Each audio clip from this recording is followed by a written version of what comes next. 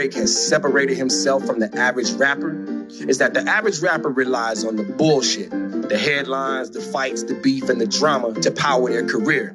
In Drake's case, he relies on the music. And that's no different from every other great. All of the greatest artists in hip-hop history have been known first for the music. And it might not be your cup of tea. You don't have to necessarily like Drake, but you know Drake for hits. Everybody said everything you could say about Drake. He's been called lame, he's been called corny, all these different things. And he's human, so I'm sure it affects him to some degree, but for the most part, I don't think he cares about these things.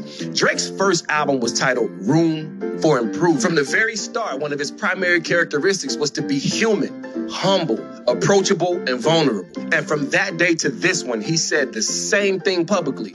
I just want to be myself, which is why the memes and things and all the people who don't really rock with him, he gave them this line right here. Know that I don't make music for niggas who don't get pussy, so those are the ones I count on to diss me or overlook me. And even beyond that, if you look at the numbers, clearly more people like what he does than don't like what he does. So all that is secondary. We're not even going to get into that. Where Drake has had to be resilient, there's three situations. The first, Cash Money. Second, Pusha T. And the third is the battle for the top spot. Not just any top spot, not the Billboard top spot, but the all-time greatest rapper top spot. So we're going to start with the latter. We're going to figure out where Drake sits in the GOAT conversation. Then we're going to move over to discuss him and Pusha T. And we're going to finish this chapter out with Cash Money. Greatest of all time, we got to do it right. The greatest of all time discussion comes in four categories. The first is unanimous all-time great. Then there's the arguable all-time great. Then there's the rap legends, and then there's the future all-time great. Unanimous all-time greats, it's only three. Biggie, Jay-Z, Pac.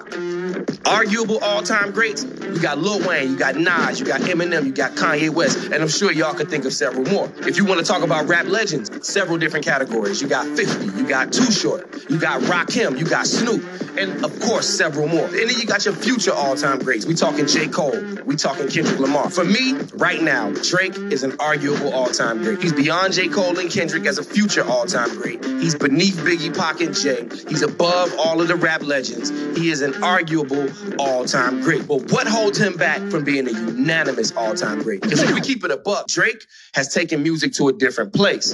He can sing, he can rap, he can do a smash with Alicia Keys, a smash with Rihanna, a smash with Bad Bunny, and then hop on a track with Hove, my personal greatest of all time. He's the second highest selling rapper of all time next to Eminem. His Billboard game is crazy. All types of records on Billboard for singles and smashes and just nonsense in that space.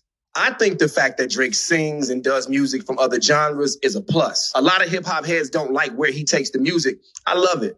I like what he talks about. I like the fact that he raps in a way that is largely accessible to women when he chooses to. I like the fact that he dropped Honestly Nevermind, a straight dance album. Because on some real talk, y'all can't do that. You can't be mad at this man because he could drop a dance album and it chart #1, then he come back within months and drop a trap album or a street album and it chart #1 again. Like, why you mad at that? Let that man live. That is greatness you are witnessing. When Andre 3000, who's also one of the greats, even though he's not listed here, decided to drop an experimental album and dress like a white woman from the 50s, we applauded that man. We should embrace and applaud Drake's ability to go in multiple directions. Simple as that. Most classic, don't at me. Furthermore, his hooks and singles defined the whole era through the 2010s. It was all him. And at this point, he's no longer competing with rappers.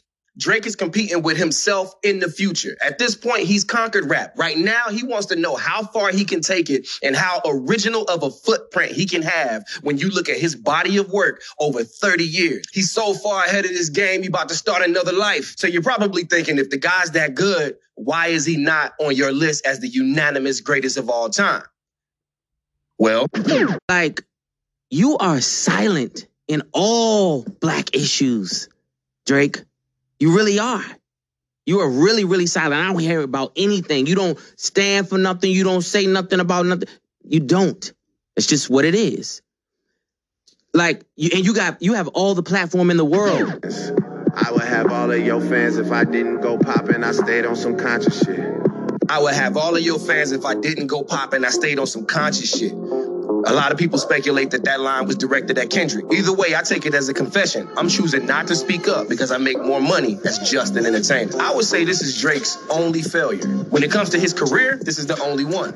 Now, ghostwriting allegations and how he handled his son, I'll give my opinion on that stuff later, but I see that as different because hip-hop will not allow you to ascend to that unanimous great conversation if you don't speak for the people. Let us not forget Boogie Down Productions, Public Enemy, Ice Cube, NWA, Pop, to name a few. And that rolls right into another issue Drake has. Hip-hop wants their greats to be hyper-masculine savior types. Drake is not that. He says it himself. Could it be time for us to rethink what hip-hop ultimately represents?